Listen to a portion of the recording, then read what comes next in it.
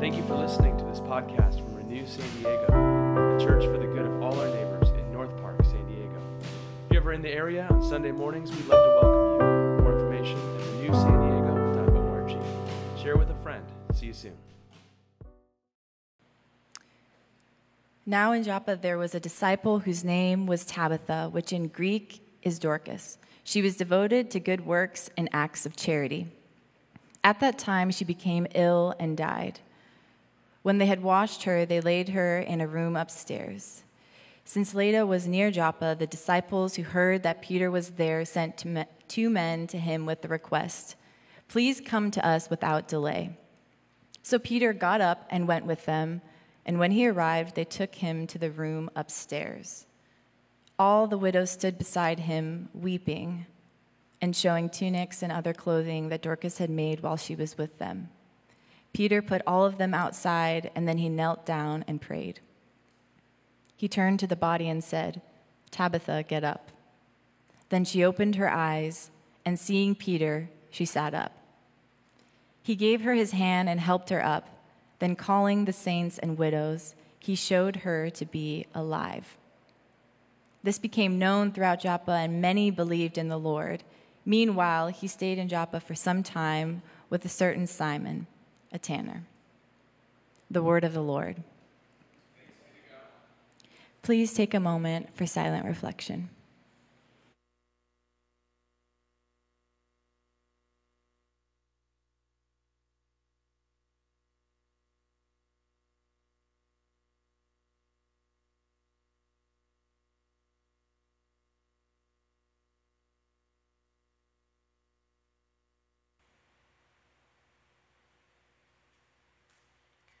May the thoughts of our minds and the meditations of our hearts be pleasing to you, O God.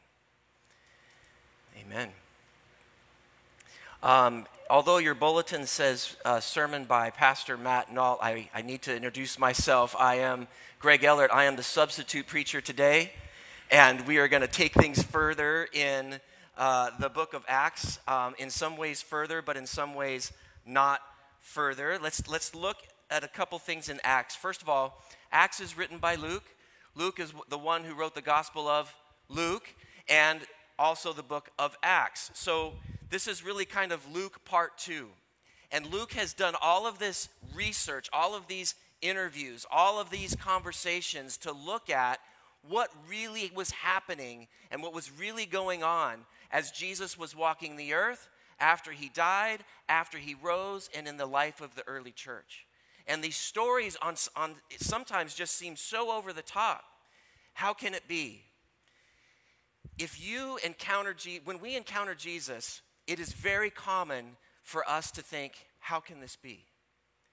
In fact, on the one hand, Jesus is so approachable, so human, so normal.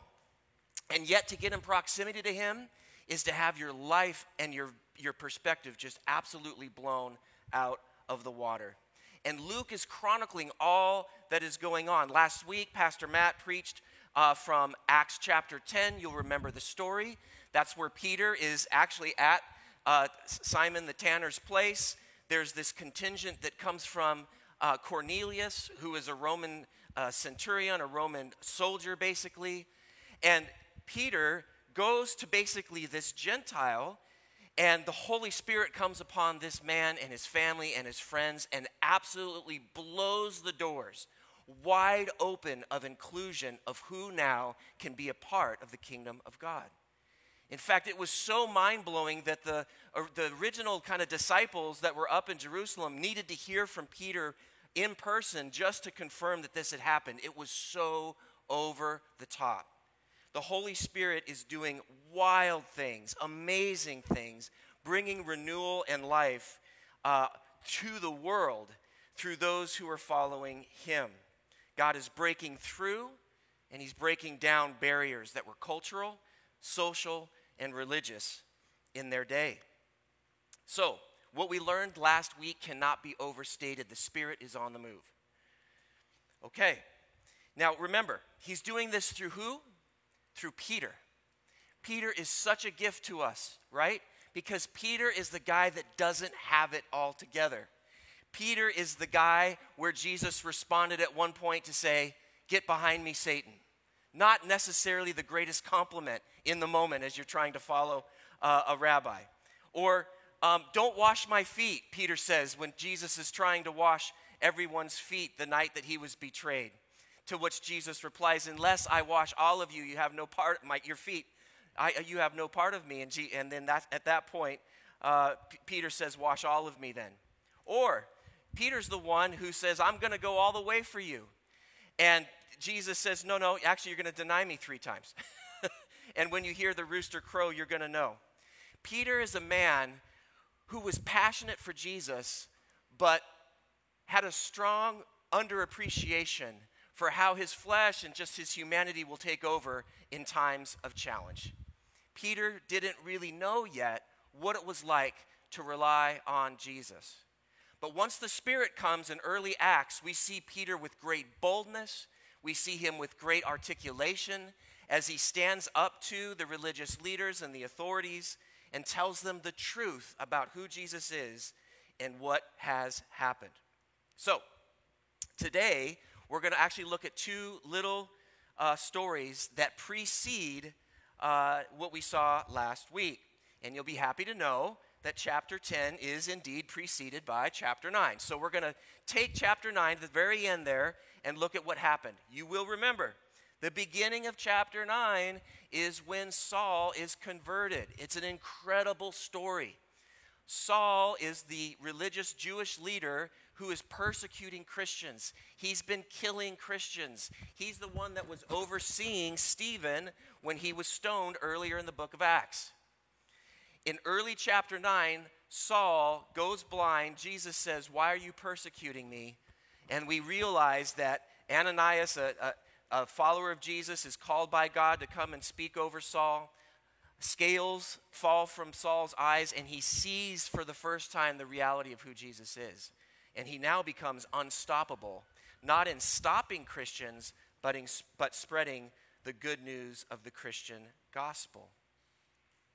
So, there are 2 stories that bridge between Saul's conversion and the story we heard last week.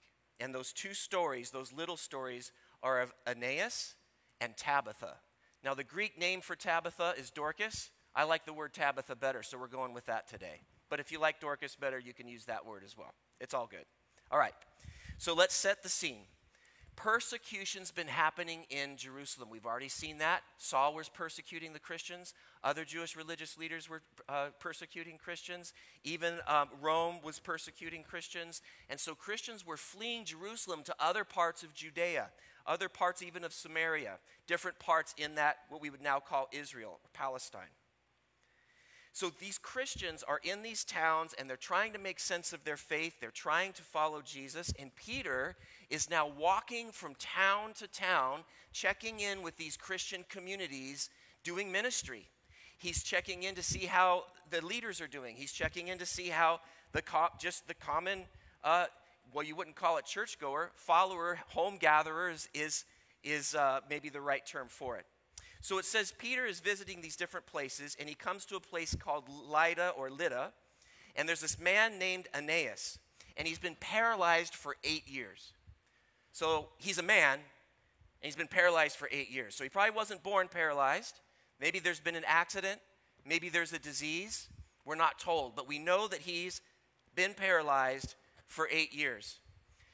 And so the Christians that are there come to Peter, and they introduce Peter to this man.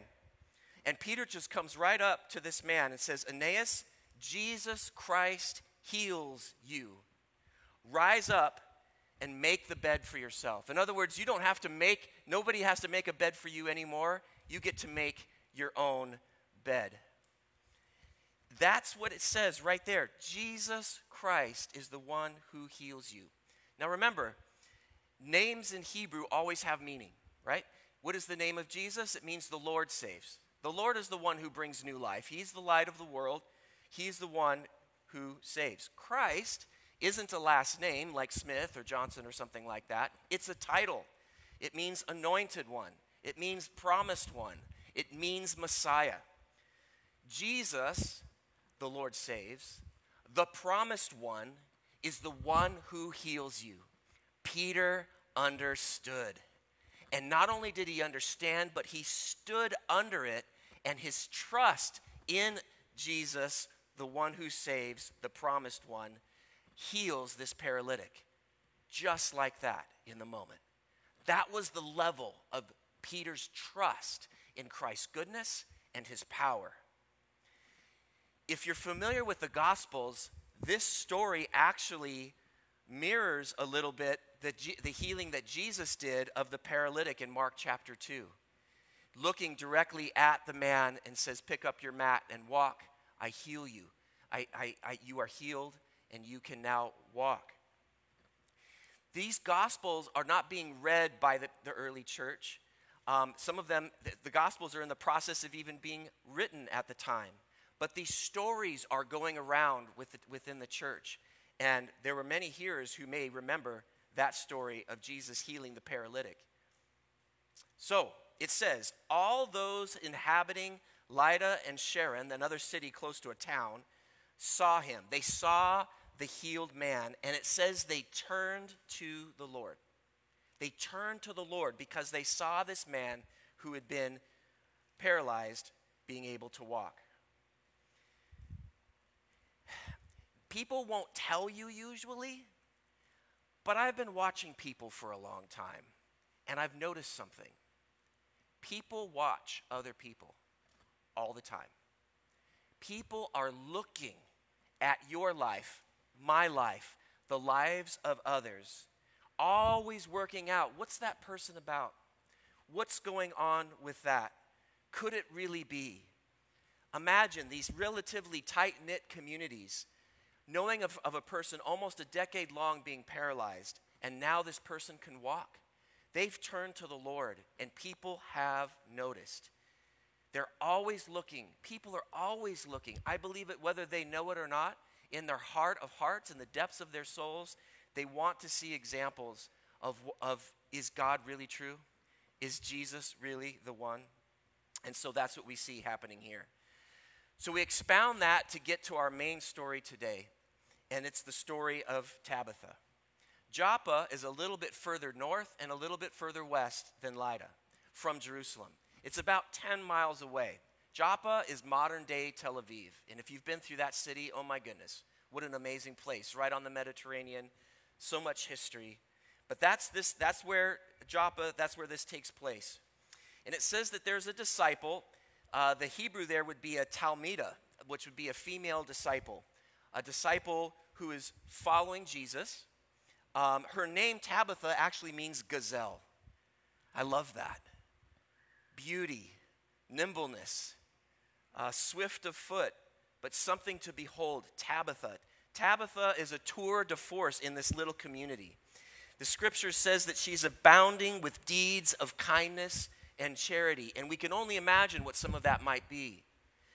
In the Jewish tradition, there is this thing called tzedakah, which means righteousness, fairness, justice.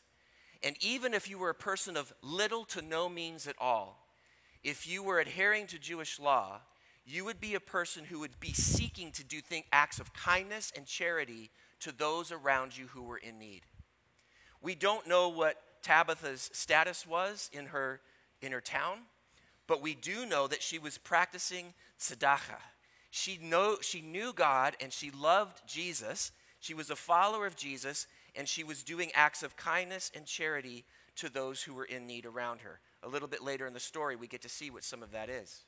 But it says things go badly. She falls sick and she dies. They wash her body.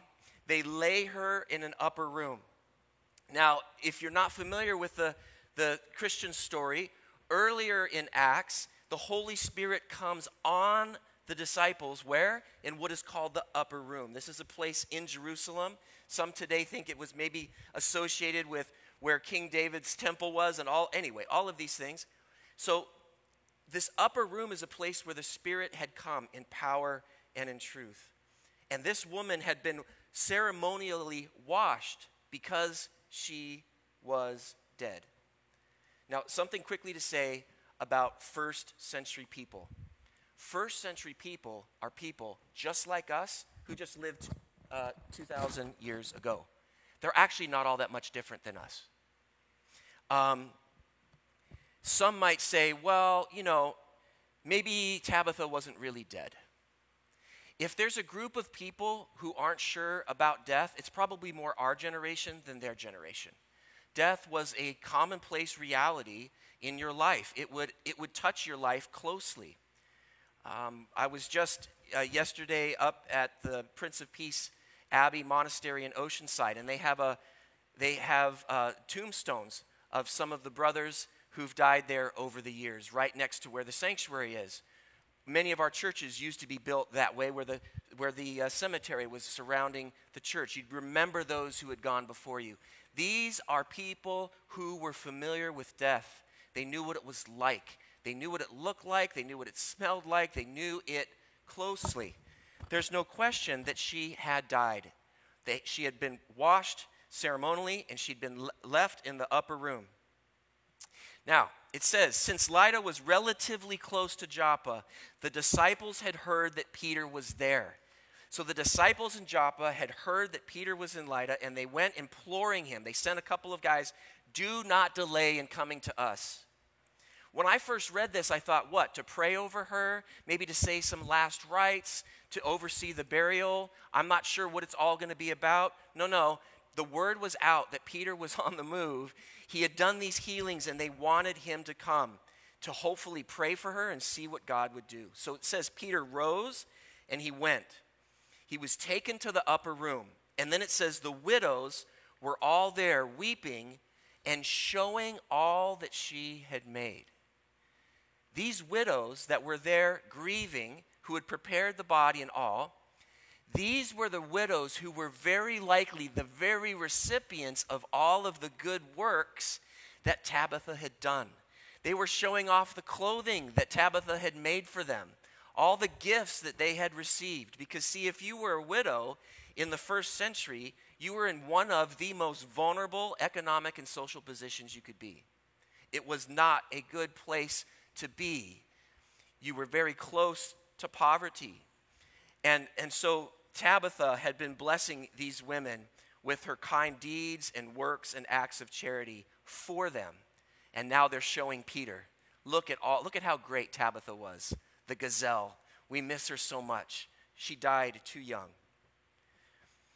So instead of Peter consoling them, which I probably would have tried to do in my pastoral sensibilities, he sent them out.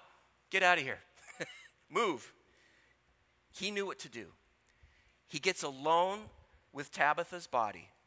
And look at this fourfold thing that happens. I didn't see it at first and needed to see it as it kind of popped off the page as I looked at it a few more times. It says Peter knelt by the body. Kneeling is a posture of humility and of submission. Remember Peter, I'm going to the death for you. Remember Peter stepping up and saying, no, you can't wash my feet. This kind of reactive, enthusiastic, inspirational, intense, kind of spur of the moment Peter, he kneels. He's calm. He's submitted and humble. Second, he prayed. It doesn't say what he prayed, but it says that he prayed. He is now in a posture of full reliance upon God, but not in a passive way, in a responsive, hope-filled way, in an expectant way, in this spirit-empowered, let's see what you want to do way. I am your agent, Jesus. What do you want to do with Tabitha? Now, I think in his kneeling and his praying, he is aligning himself in the Spirit to get confirmation from the Spirit that, yep, this is time. And then he turns. It says he turns to the body. He turns to the Lord in kneeling prayer, and then he turns to the body. And just like he did with Aeneas, he uses the name, Tabitha, arise. Tabitha, Kumi. There's another story, a story where Jairus had a daughter who had died, and came to Jesus saying, "My daughter." Jesus goes to the daughter who had died and says, "Talitha, Kumi." One letter difference. The ministry of Jesus, through the power of the Spirit, has now been transformed and transferred into Peter. And Peter is now the hands and feet in Jesus. And what happens? Tabitha opens her eyes. Just like what happened to Paul. She saw Peter, the one upon whom Jesus promised to build his church. On this rock, Peter, Petros, right? Rock. I will build my church. And then she sat up. I can only imagine how Peter felt in that moment. I don't think he felt proud. I don't think he was all puffed up. I think he just must have been filled with joy. He must have been filled with so much excitement. He has just recently healed the man who was paralyzed. Who even knows all that's happened before that that's not even written? And now this woman has been raised. So what does he do? He gives out his hand just to aid and help her to rise up. And the first thing he does after that is he calls back the people he just kicked out of the room. It says he calls to all the believers and the widows. And he presents her to them alive. Imagine the rejoicing. Imagine the wonder. Imagine how astounded everyone must have been. In fact, Luke says, it became known all over Joppa and the region that many put their trust in the Lord. A couple of things to say about that word trust. In the Bible, and I think Pastor Matt even alluded to this the other day, we've got this word belief. It could be belief or faith or trust. And I think in our linguistic currency, the word trust is much more powerful than the word believe. I can believe lots of things, but it might not make any kind of demand on my life. But for me to trust something, I have to get into a place of relinquishing my control and being vulnerable and letting whatever it is I'm trusting have its way with me. It says here that many believed in the Lord. But don't think it's like, oh, many just kind of ticked off some sort of cognitive assent to the ideas about who God was. Many trusted the Lord. Many trusted the word of the Lord. Many started to go to worship. Many came to faith. Many said yes to Jesus and becoming followers of him. Secondly, again, it might be easy to think that first century folks are different than us. They're superstitious. They believe that resurrections, that's a possibility. Sure, right, that was going to happen. Of course. No. Just the opposite. First century people knew that dead people don't rise. They knew it very, very well. I have a family member who told me that one of the reasons they don't believe in Christianity is because it's too good to be true. To which I would reply, yes, on the surface, you're right. It's so good, right? You've heard that before, right? If it's that good, it's probably too good. It's too good to be true. If you don't, that kind of thing. We get lied to so many times in our, marketing saturated world. It's just like, I don't want to hear another promise. I don't want to hear another false communication of redemption. Well, the same was true in the first century. There's a website you could go to. I believe it's called Godspeed. But it's this short documentary of an American priest who goes to Scotland for some graduate school. And he starts working, because he needs to pay for school, at a local Anglican parish. Well, he goes to the parish for the first day of work, and he goes to the rector and says, "Where's my office?" And the rector says, "Your office?" And then he says, "Oh, no, excuse me, where's your office?" He's like, "My office?" He said, "Listen, there is no office. Your office is the village right over there." And he's like, "What?" It's like, just go walk over in the village. So this American pastor is now walking through this village, just knocking on doors, introducing himself to people, not really sure what to do. Well, he came to this one house that he'd seen, the week before, whatever. He was pretty sure it was an older woman. He knocks on the door. This huge 6'4" long red hair man in a kilt answers the door. We'll call him Andy. He's looking up at Andy, and Andy invites this pastor in for some tea. Well, that's what you do in Scotland. They have some tea. After things are kind of done, the pastor is walking out of the house and bumps into this bookshelf, and a Bible falls off, lands on the ground, and opens up to the book of John. To which the pastor says to Andy, "Would you like to read the book of John together?" And Andy replies, "No." And then the pastor says, "Well, why don't you find a few other friends who don't want to read it, and we can all meet together and just start reading through it?" And he's like, "No, okay." And so they start just reading through the book. And about the second or third week in one of these little Bible reading studies with Andy and the pastor, all of a sudden Andy starts slamming the table. "Where's the map? Where's the map? Show me the map." Well, you may know that many Bibles, not all of them, have maps in the back.